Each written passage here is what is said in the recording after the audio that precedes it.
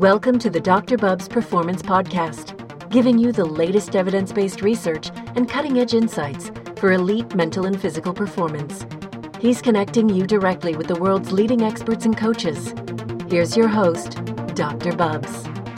Hey everyone, welcome back to the Dr. Bubbs Performance Podcast, evidence-informed, practical-based. It's Season 2, episode number 36, and I'm delighted again today to be sitting down with another world expert, physiologist and researcher, another man who's worked numerous Olympic Games and helped countless elite and Olympic athletes.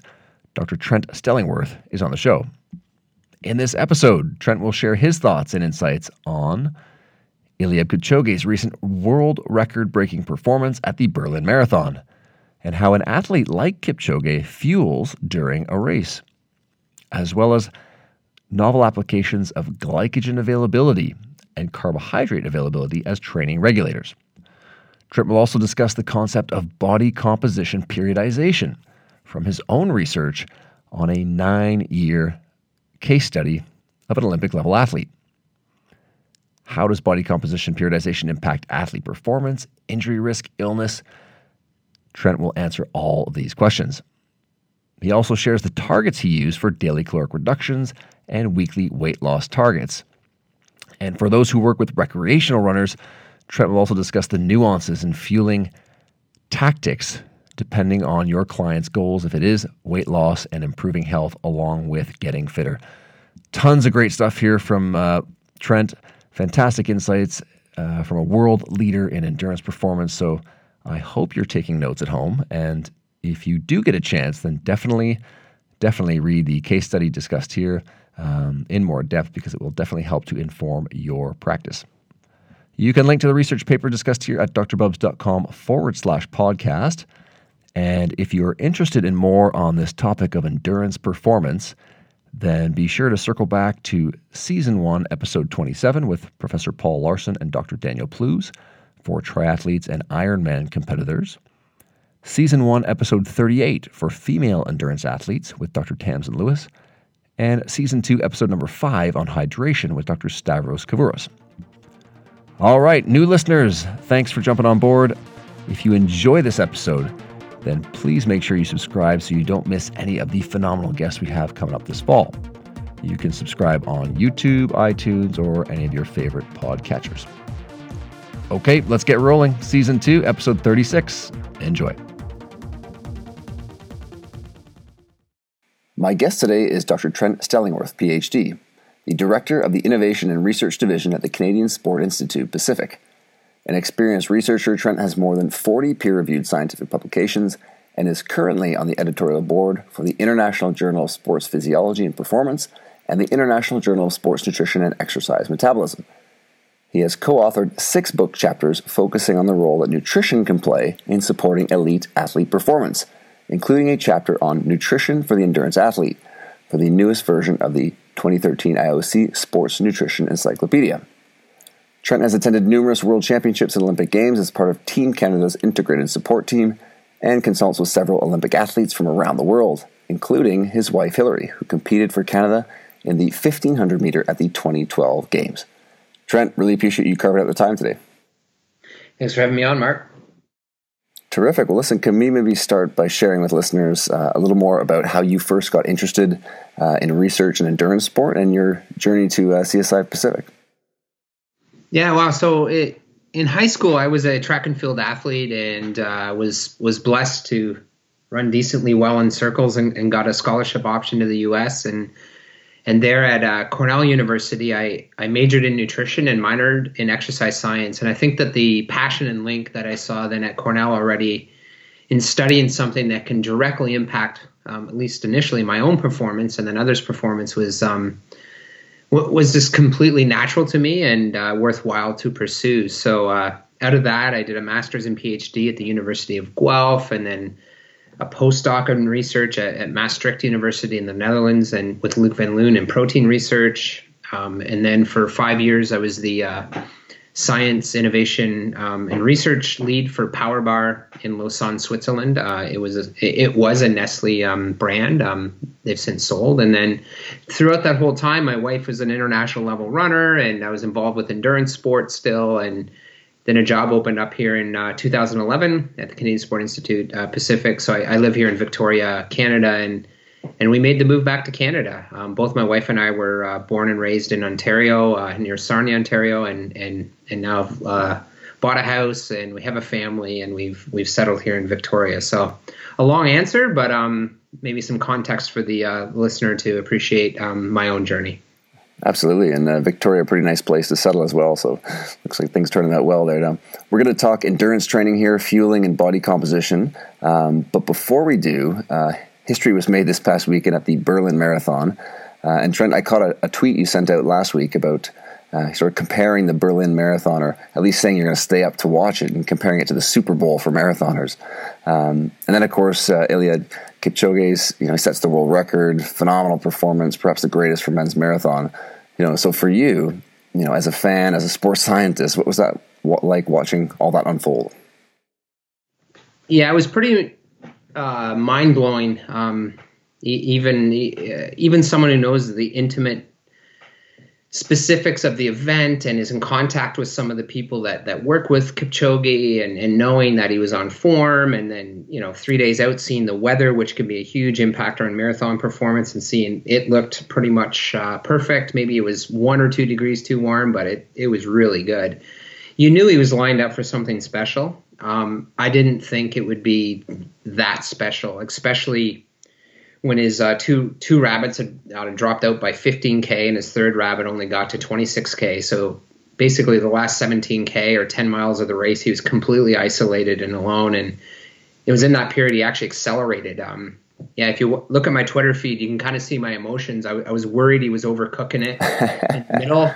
He was being too aggressive. I even wrote patience, because marathoning doesn't really begin till 30K into the race, 32K into the race, but obviously he's done a bunch of these. He knows his body. He knew the form he was in, because he just continued to accelerate all the way to the finish line. I actually think it was slightly better than his Breaking 2 performance, where he went 2 hours and 25 seconds. Now, that was a contrived environment. It did not count for a world record because they had rabbits go in and out. Yeah.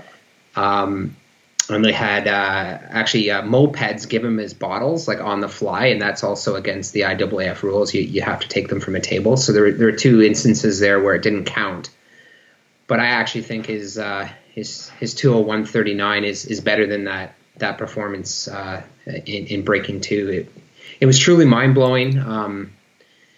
I thought he would break the record. I certainly did not think he would break 2:02. So. Here we are, and we're in a new era. Yeah, it's incredible. I mean, that 4:38 per mile. I mean, how freakish is that pace, really? It's 69 seconds a lap, and there's very few people that can run one lap on the track in 69 seconds. It's phenomenal. My wife's retired now. She's a 2-time Olympian. She's a middle distance runner, and in her peak, she couldn't do 3 kilometers at that pace, and he's going 42.2. So it's just hard to wrap your head around that. His last half marathon was 60 minutes and 38 seconds or something like that, which is well under the Canadian record for the half marathon. So wow, and he's just running that off the back end, right? So it is pretty phenomenal. And how much of that is the new shoes that they launched a year and a half ago? How much of that is optimizing fueling? How much of that is an incredible training program? Bits of it have been released. I've certainly analyzed his training program. How much of it is 10 years or 15 years of just consistent training, which he does. He's rarely gotten injured, if at all. And then finally, I think a huge confounding factor is his just unbelievable belief in himself. His mindset is phenomenal. And I do think his ability and what he did for that Breaking 2 attempt, that almost Breaking 2 attempt, brought his headspace to a whole other spot where now he can go out in 61 minutes flat, and it's not crazy. It's I'm going to attack this off the back end rather than being mentally scared of those types of early splits. Yeah, it's incredible, all those different factors. And of course, the mindset, as you mentioned, just being a huge part of that. And dovetails into my next question for you about fueling for elite endurance athletes. And, maybe you can get listeners all on the same page here and do a sort of a quick physiology review. For an athlete like Kipchoge or in that rank, what's the primary fuel that they're using during a race, and what would a fueling strategy look like for them? Yeah, no, for sure. There's a lot of misconceptions and in this space, and a lot of it has to do with the limited character count you have on Twitter, and how pretty much nothing in life is black and white. It's always on shades of gray, and the context is so important. So that said, are the elite of the elites, these guys like Kipchoge and Reed Coolsats of the world, they are running so fast that their primary fuel of what they're using is carbohydrate. To the point that they can run close to 90% of VO2 max for that 2 hours or 2 hours and 10 minutes. Your recreational athletes who do a 4-hour marathon are running more around 50 to 60% of VO2 max. And in those situations, they are using much more fat and fat oxidation as a fuel. But in the elites, it is almost exclusively carbohydrate oxidation that fuels the entire marathon. And of course, the marathon is one of the longest events in the Olympics. And so all events and sports under that are definitely carbohydrate dependent. There's another value of being carbohydrate dependent is that it is slightly more efficient. You use slightly less oxygen, breathing in oxygen, that is, to oxidize carbohydrate than you do to oxidize fat. And although it's only percentage points difference, very small shifts towards carbohydrate oxidation theoretically can give 1 to 2 minute improvements in performance. So yes, endurance training is important. A byproduct of endurance training is increased mitochondria, and a byproduct of that is these athletes are indeed very good at fat oxidation. But it's a byproduct. The key on race day is to really, in these elite of the elites, maximize carb oxidation all the way through. So they'll have a high carb breakfast, a high carb meal the night before, and then they will fuel throughout the entire marathon. Kipchoge took bottles every single aid station. He bobbled one bottle at the 40-kilometer aid station. I noticed that, but he was close enough to home with 2K to go. It probably didn't bother him.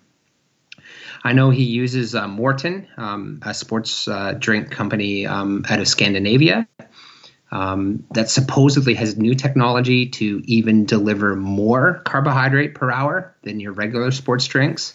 Interesting. Or so they claim. I've yet to see a peer-reviewed publication on it, but their claim is that they use a glucose-fructose blend, which most of the sports drinks do, because there's separate intestinal transporters for glucose and fructose, so you can take on more and have less GI upset. But they also claim that they use an encapsulation method, in that by encapsulating the carbohydrate, you're able to get it through the stomach and into the intestine at higher rates and at higher concentrations without causing GI side effects. So it's intriguing. It's theoretically plausible. But in anything in life, I'm ultra interested, but also always cautious until I see the scientific evidence. That said, I do know a lot of athletes that have used Morton, swear by that it works pretty well. And I know Kipchoge used it to fuel his marathons attempts, both for the Nike Breaking 2 as well as yesterday in Berlin. So hopefully that gives a little bit of definitely rationale, background, and understanding as to why the elite of the elites do try to maximize this part of their fueling program. And in terms of that nuance, Trent, between sort of that competition nutrition versus training day nutrition, the role of glycogen availability as a training regulator has definitely increased over the last decade. So, for someone like Kipchoge, what would that potentially look like during various training blocks? Would elite endurance athletes like himself be, using targeted training sessions with lower carb availability to help with any training adaptations, or where are we at there? Yeah, so historically 10 plus 15 years ago, your sport nutrition consensus statements were all about maximizing carbs for everything. The last few consensus statements, and certainly the best experts in the field, do not support that. Everything is about the context of the situation and what you're looking to benefit and get out of it. Certainly in my 2 marathons, when I was training for marathons, I just generally in my diet, I ate a lot more carbs. Now I'm lucky to get out for 2 or 3 runs a week with 2 young boys, and sure. and I eat way less carbs. I just dial it back. But that doesn't. So I'm not anti or pro carbs. I'm all about the right amount for the right context and the right situation. Absolutely. So what's come out of that is the idea that for training, just like when you go to altitude and you limit oxygen, there's time in training when you can manipulate your diet to have training bouts where muscle glycogen might actually be low at the start of the training bout. Or you wake up in the morning and you just have a cup of coffee and you go out the door on a fasted training bout. In both of those situations, you might take the same number of minutes of training, but you've done that under a lower carbohydrate environment.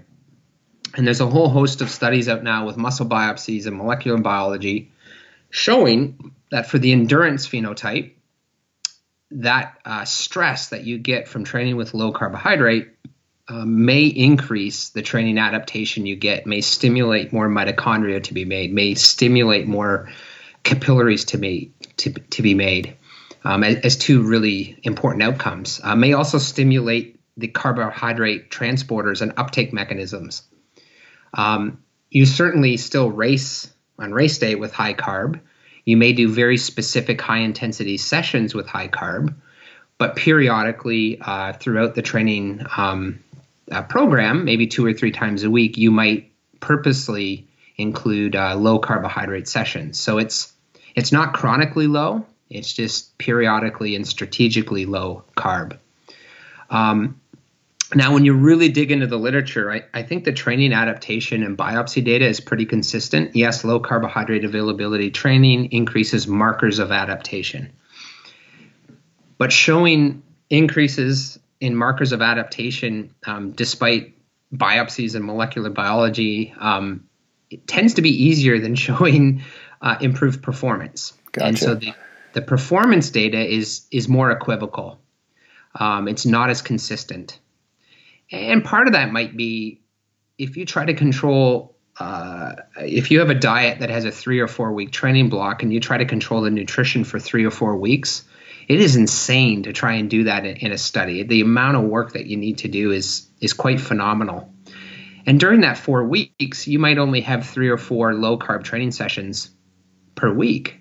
So you're only looking at the impact of maybe 10 or 15 low carb sessions in your study design, despite a mountain of work. And so it is really quite challenging to try and prove some of those outcomes. But at least as a theoretical basis, it has pretty strong underpinnings. I've used it strategically with different athletes that I've worked with, and at least there, anecdotally, the feedback has been positive. I don't know if Kipchoge strategically uses low carbohydrate availability training, but my wife spent time in Africa. We certainly know a fair amount about the African training, and there is a cultural context of them doing a lot of morning fasted runs. They'll get up, they'll knock out a 30K run off a cup of tea, and then they'll come home and have breakfast. Wow. Furthermore, when they're running 200 to 240 kilometers a week with marathon-specific sessions at altitude, which altitude increases your glycogen utilization, and they'll have marathon-specific sessions of 30 to 40 kilometers in duration, there's no doubt with that type of training program that there is a large majority of it being done at low carbohydrate availability because they're running so much they can't eat enough carbs, and they're doing doubles and triples, and so whether it's strategic or whether it's just a product of the insane training program, I'm not sure. Yeah, it's fascinating stuff. I mean, so many different factors at play there, and it sort of leads into my next question for you around the nutritional periodization, and of course the concept of body composition periodization, which yourself, you studied in the case study body composition periodization in Olympic-level female middle distance runners over a 9-year career. Can you tell folks a little bit how this project came about? And then maybe we can define body composition periodization as well. Yeah, you bet. So actually, just before the Skype, I was working on a draft review paper that'll come out in the coming months, and on a nutrition periodization framework. And it's being written by myself, Dr. James Morton at a Liverpool University, who's Team Sky's lead nutritionist, and then Louise Burke out of the Australian Institute of Sport. So stay tuned. We're going to try and develop a macro, a meso, and a micro framework to allow professionals in this field to ask the right types of questions on what this might look like. Fantastic. So within the meso periodization of nutrition, meso being weeks to months, macro periodization being weeks to months, body composition periodization certainly falls into that space. I did have a tweet earlier this week around a hierarchy of body composition and body composition periodization. I personally think that this should only be attempted and discussed in the elite of the elite athletes whose nutrition skills and expertise are also elite for an athlete. There's so many other things that developing athletes, junior athletes can focus on before thinking and discussing body composition and body weight or any of these other constructs, as it might actually lead them down a pretty poor path around belief effects and body image and eating disorders and disordered eating. So I just want to raise that. Great point.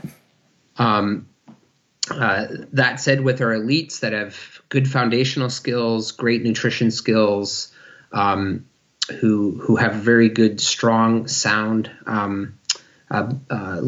examination of their own body image, this is something we will talk to them about. And to me, body composition periodization is, to define it, is the strategic and healthy approach to manipulating energy expenditure and energy intake, so that for the majority of the year, the athletes in a heavier or a higher body composition state, and for very targeted performances of the year, we try to bring them to an individualized, performance-specific body composition. There's a bunch of key words in there, like health. Health needs to dictate and drive this. Specific words around strategic, specific words around targeted, and that athletes, just like they only peak in endurance sport anyways, maybe once or twice a year, it also, they should only be thinking about having performance body compositions once or twice a year. So that's the idea and the concept. The way this project came about, it was something in the back of my head as an intervention, probably starting 10, 15 years ago. My wife's an international level middle distance athlete.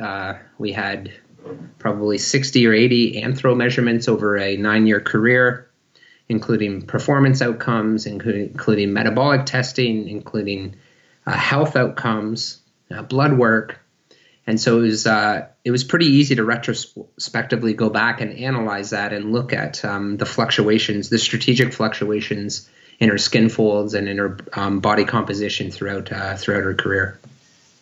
Yeah, it was definitely fascinating to see the graphs there and the highs and lows and the progressions throughout the course of her career. And is this something that's more important potentially for female endurance athletes, or just as important in men as well? No, I think it's equally as important. 3 years ago, the International Olympic Committee got together and have reframed the idea of around energy availability and moved on from the concept of female athlete triad, which a lot of folks have heard. And there's a ton of really great science there, and we at all should not dismiss it. And females have very specific outcomes when it comes to energy availability. But the new term that we use now is RED-S, which is relative energy deficiency in sport. It captures both health and performance outcomes and captures both males and females. We have a publication earlier this year featuring 59 world-class endurance athletes. I I think probably maybe 16, 15 or 20 of them made the Rio Olympics. They're all runners or race walkers, and we studied them up in Flagstaff, Arizona at an altitude camp. And in that cohort, females with amenorrhea, so lack of a normal menstrual cycle, and males in the lowest quartile of testosterone, so they weren't even clinically low, but they were just in the lowest quartile, had 4.5 times the amount of stress fracture rate. And so, yes, this is very much as much a male issue as a female issue. I use the word issue. In fact, maybe I should say gap, because a gap is a gift. So if you are amenorrheic or you are a male with lower testosterone, it's not even clinically low, but just in the lowest quartile of the clinical range, and you have a history of stress fractures, is a wonderful opportunity to correct your nutrition and potentially get your injury rate lower and get back on track. Yeah, that's very well said. And actually had Jen Saigo on perhaps a month ago talking about energy availability and reds and sprinters. So it was really fascinating stuff as well, and sort of more power sports. But if we keep talking here on the endurance side of things, in terms of benefits from a periodized body composition approach, things around injury reduction, illness risk in athletes, are there some gains to be made there potentially? Yeah, I mean, there's a whole host of observational and correlation-based data, mainly in the female athlete triad field, showing females with amenorrhea or lack of a normal menstrual cycle having significant increases in injury and illness outcomes. So definitely that could be something to consider. I also think in the early 80s, Bosco has a couple of classic papers where over a 2 to 3 week period, he had athletes chronically wear 5 or 10% extra body weight in weighted vests. And so they had to walk around, they had to do everything with these weighted vests on. Okay. And I make it was like a throwaway line in the body comp 9-year body comp nutrition periodization paper.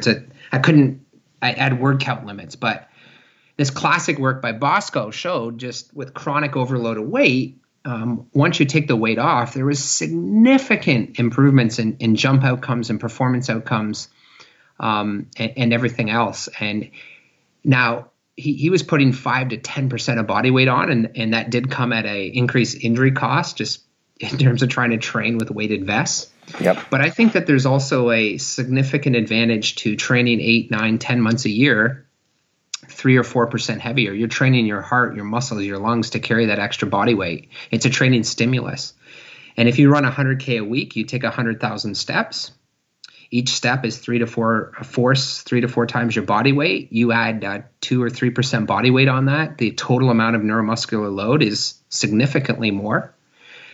And then when you periodize, and every single year you can periodize the body composition, again, an elite concept, down for you get a performance benefit just from neuromuscular loading parameters. At least I believe it, and I think that there's a benefit there as well. And a lot of athletes early in their career, high school athletes might lose a lot of body weight, and they see a performance trend benefit.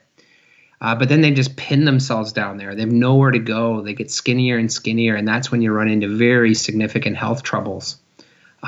Instead of having I say that to some people, a boost of performance one time in your career, why not be way more healthier? And we can periodize it for every single spring and summer, right? So it's a newer concept. There is validation that's required for this, but there's a lot of I think underpinning and logic to this.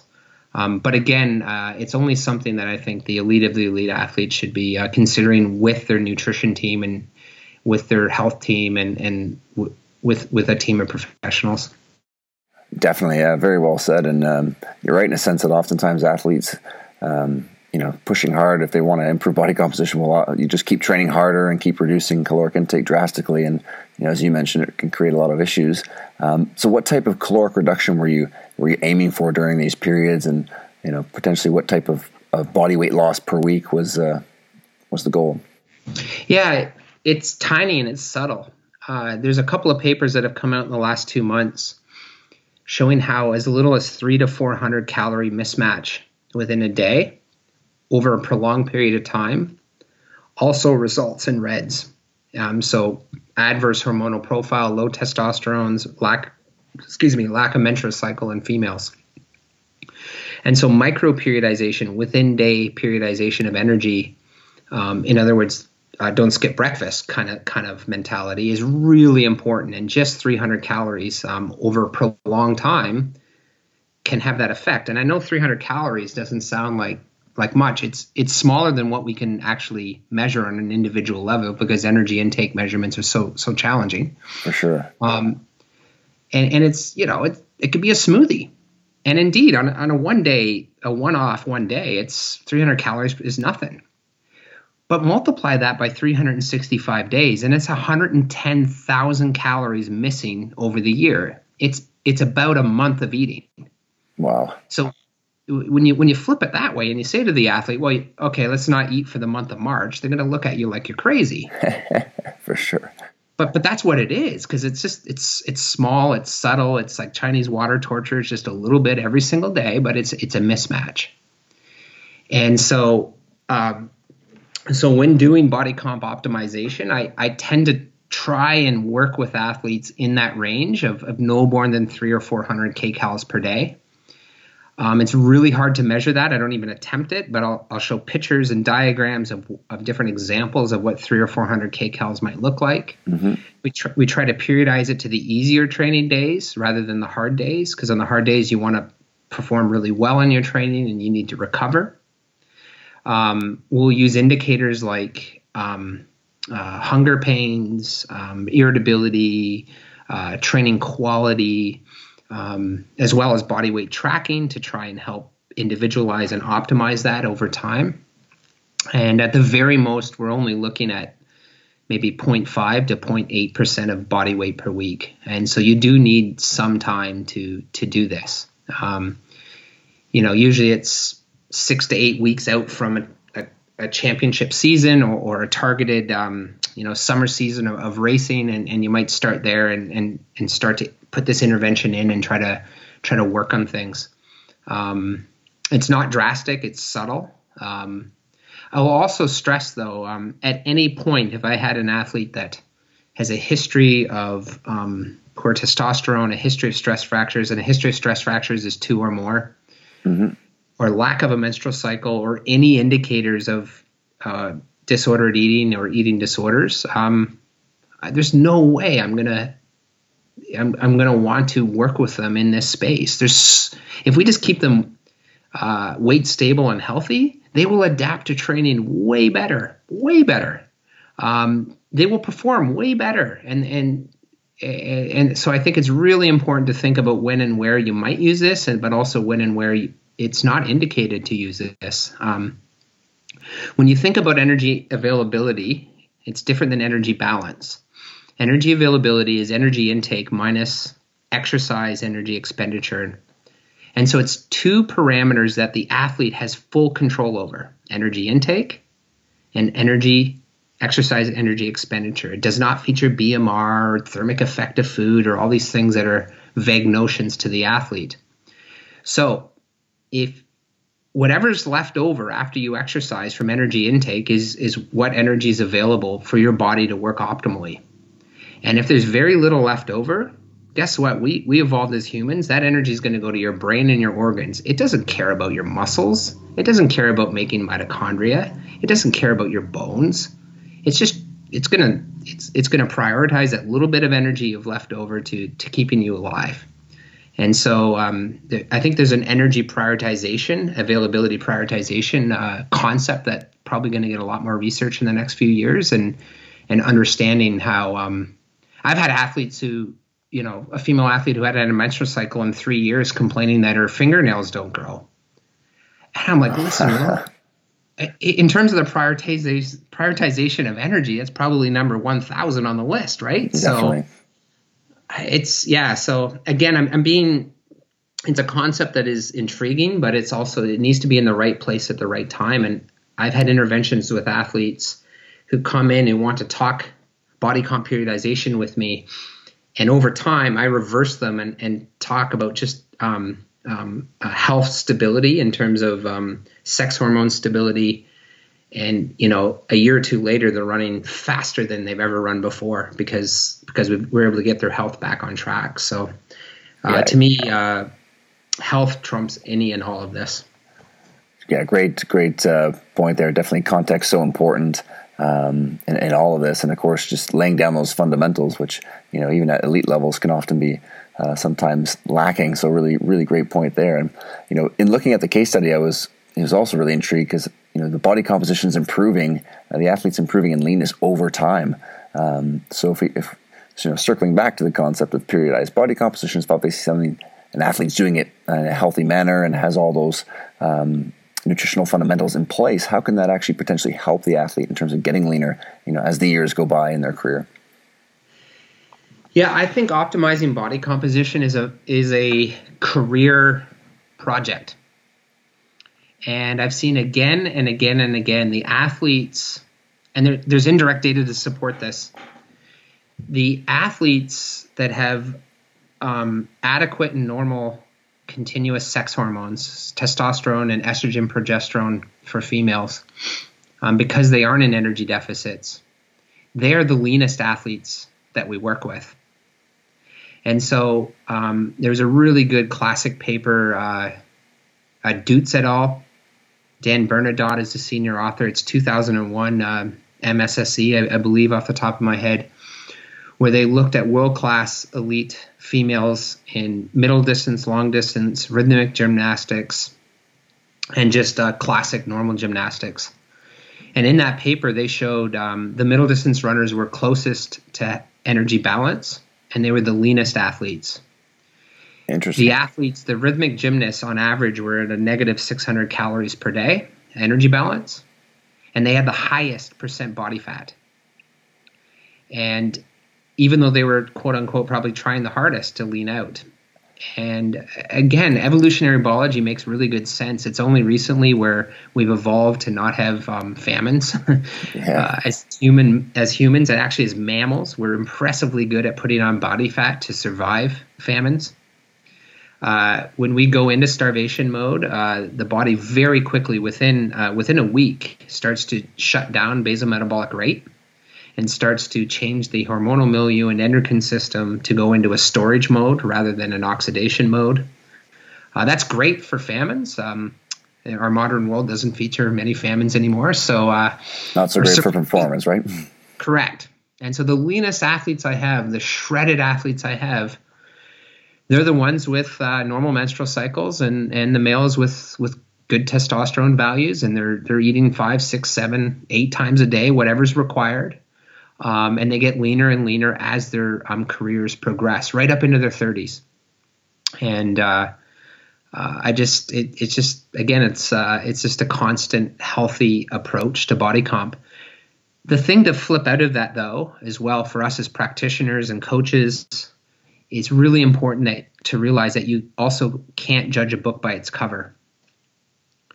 Because of the study I just mentioned and other data, indirect and direct, the athletes with the highest percent body fat were the ones in the largest negative calorie balance. The shredded athletes were the ones that were the most healthy.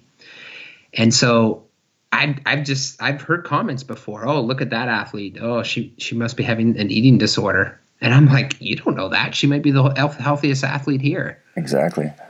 And it's just really important to not judge a book by its cover, to understand all these confounding factors before making rash judgments or assumptions. So I'll leave it there. For sure. And then, another really interesting thing in the study was the ability to maintain lean muscle mass whilst getting leaner. And, as you noted, the mid-thigh girth during the competition phases, being able to maintain that, and obviously as that translates to performance, is that just an end result of being able to do this, really well and taking all that time to be periodizing this appropriately? Yeah, correct. A lot of textbooks talk about the fact that if you're leaning out or losing body weight, you can't concurrently add muscle mass. A lot of times textbooks are 10 to 15 years behind because That is not true, especially in the elite of elite athletes who are in extreme training environments. And the first paper to really definitively disprove that was this Sam Metler with Kevin Tipton, a protein expert at the time out of Birmingham, England, where they showed slightly higher protein intakes and strategic use of protein throughout the day, along with quite aggressive strength and conditioning and training program, while in a pretty profound caloric deficit resulted in subjects that lost 5% of their body weight, but in the high protein group concurrently added muscle mass. And again, that defies most textbook logic or what textbooks have. But any of us in the field, we've seen that. And there's now, a series of papers that have come out. Ina Garth, for example, out of Norway, has some great papers in this area showing that, in the elite athletes with pretty aggressive training programs and an increase in protein intake when leaning out can really help maintain muscle mass and in some situations even gain muscle mass.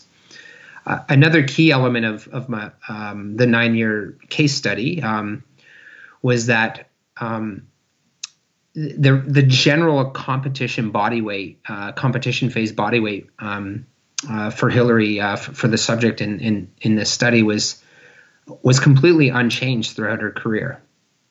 However, the partitioning of that changed throughout her career in that 9 years earlier, the body weight was still around 46 and a half kilos. She's very short, just to put that in perspective. World-class endurance athletes are incredibly petite. But 9 years later, she was the same body weight, but had an extra kilo of muscle mass on her. It's amazing. So she was leaner than ever. And most of that was a return from Switzerland here to the Canadian Sport Institute Pacific, where she was able to get on a proper with a proper S&C coach. I was writing her S&C program in Switzerland, and I'm an endurance guy. It was a program that just kept her healthy, and it did, but it was not a performance program. And it was phenomenal to see late in her career, well into her 30s, after a child, her still putting on lean muscle mass and running better than ever. So, there's lots of lessons out of that case study. Yeah, fantastic read, and definitely include that in the show notes here. And definitely want to respect your time here as well, Trent. Really appreciate you taking the time today. And if we shift back out, just kind of 30,000 feet for the recreational marathoner. So a lot of trainers or nutritionists or even docs listening in, we'll often see clients who are want to run a marathon to maybe improve their health, but they often have 10, 15, 20 pounds that they're also trying to lose during that event. And sometimes their fueling strategy can look a lot like Kipchoge's or an elite runner versus someone who's actually also trying to lose weight. Can you talk a little bit about the metabolic cost of running with extra body weight and maybe some of the nuances on fueling strategies there? Yeah, certainly. I think I think there's misconceptions that everything the elites do, if I'm a 4-hour marathoner, I should do. So first and foremost, in running specifically, running's a weight-dependent endurance sport. It's not like rowing or swimming or cycling where your weight's supported by either the water or some piece of equipment. So your risk for joint and or bone or neuromuscular overload is much greater in running than in the other sports. And that's primarily why triathletes and rowers and cyclists can do a 25 to 30-hour training week. But even your top Kenyan marathoners can only physically run in terms of their neuromuscular and joints and muscles 10 to 12 hours a week. So that's point number one.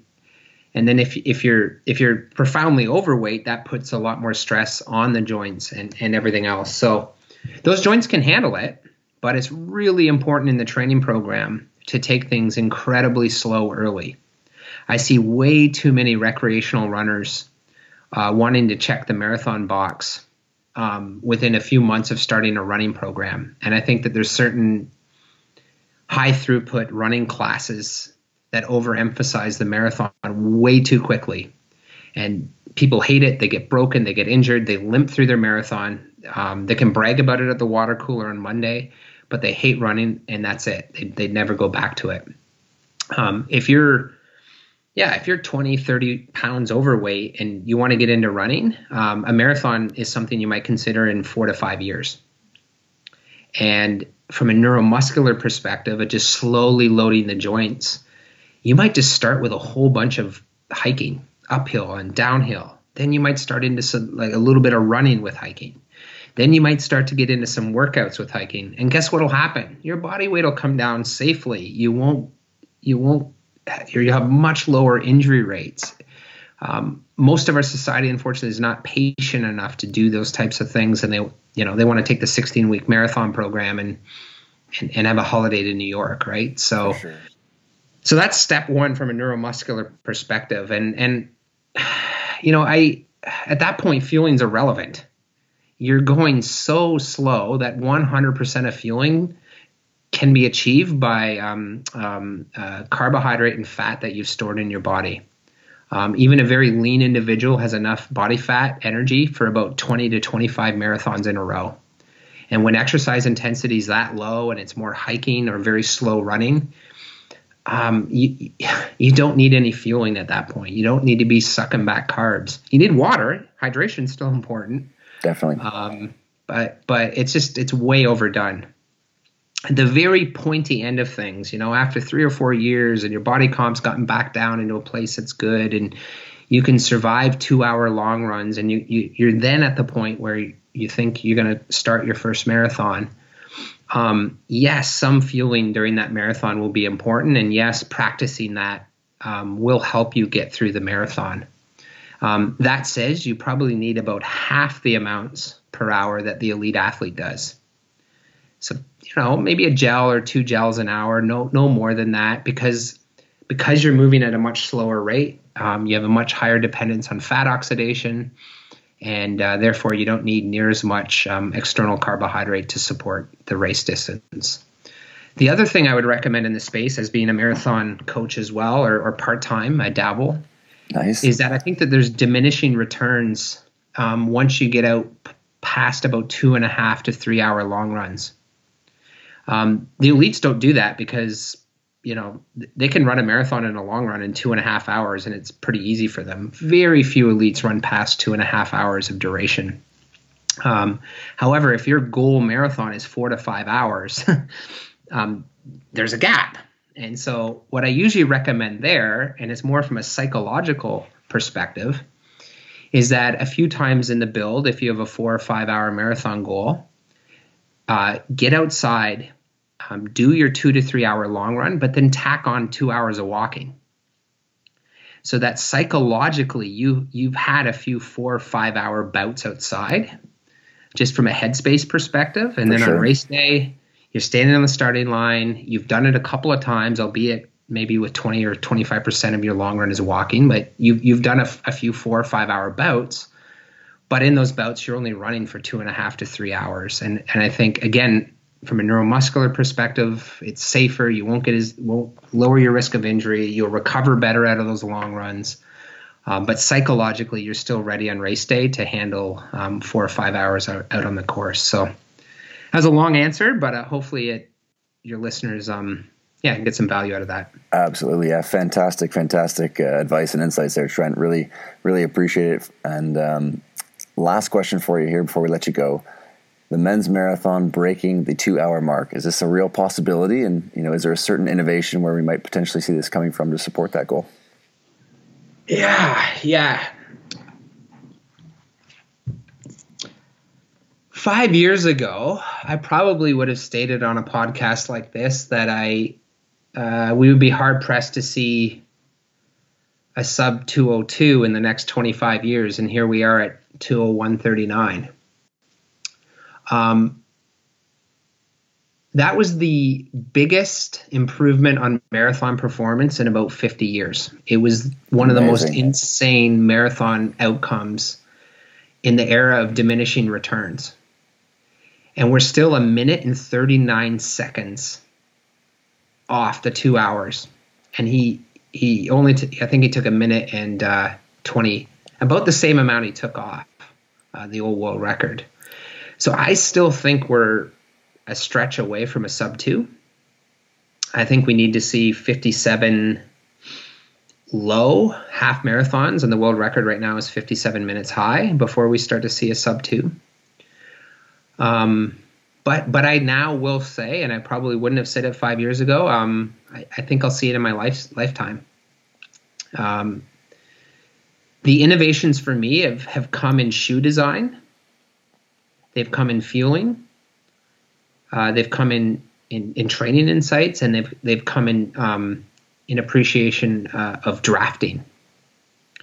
The IAAF has put and is considering putting more rules in place around shoe design.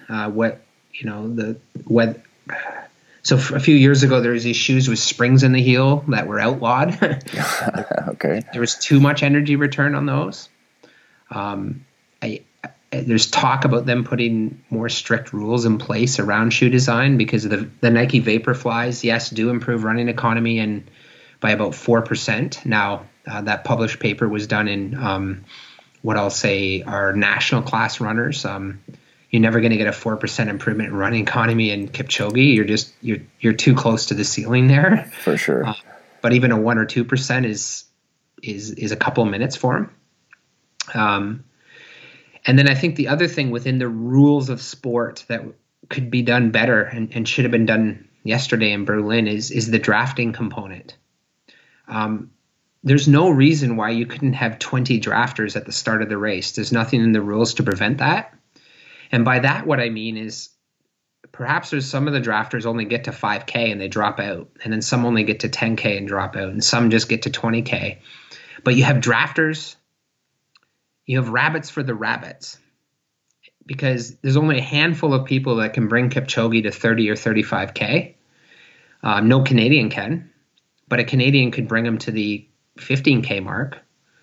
And I think just having him tucked in the back, completely out of any wind draft, and then having rabbits help draft the really key rabbits so that they have energy past 25 and 30K to push the pace.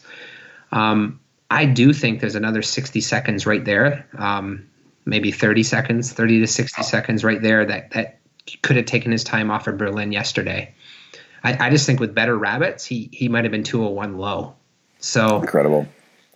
So yeah, maybe I'm contradicting myself, but I do think I'll see it in my lifetime. But I still think we're a little ways away yet.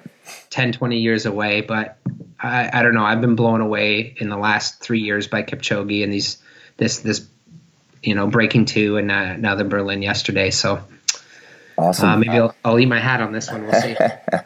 Fantastic, Trent. Well, listen, I really appreciate, again, you taking the time out today. Where can people stay connected with you and keep up with all your phenomenal research? Yeah, just follow on Twitter, I guess. I'm usually pretty active there, and that's probably the best spot. Beautiful. We'll definitely include that link and the links to the papers discussed here in the show notes at drbubs.com/podcast. Thanks again for everyone else tuning in. If you have any questions for Trent or want to leave a comment on today's episode, we'd love to hear from you. You can reach out on Facebook, Instagram, or Twitter at Dr. Bubs. And of course, if you enjoyed the show, take a few minutes, subscribe on iTunes or your favorite podcatcher. Thanks again, and see you guys all next week. The Dr. Bubs Performance Podcast endeavors to provide accurate and helpful information to listeners. These podcasts cannot take into account individual circumstances and are not intended to be a substitute for health and medical advice from a qualified health professional. You should always seek the advice of a qualified health professional before acting on any of the information provided by any of the Dr. Bubs Performance Podcasts.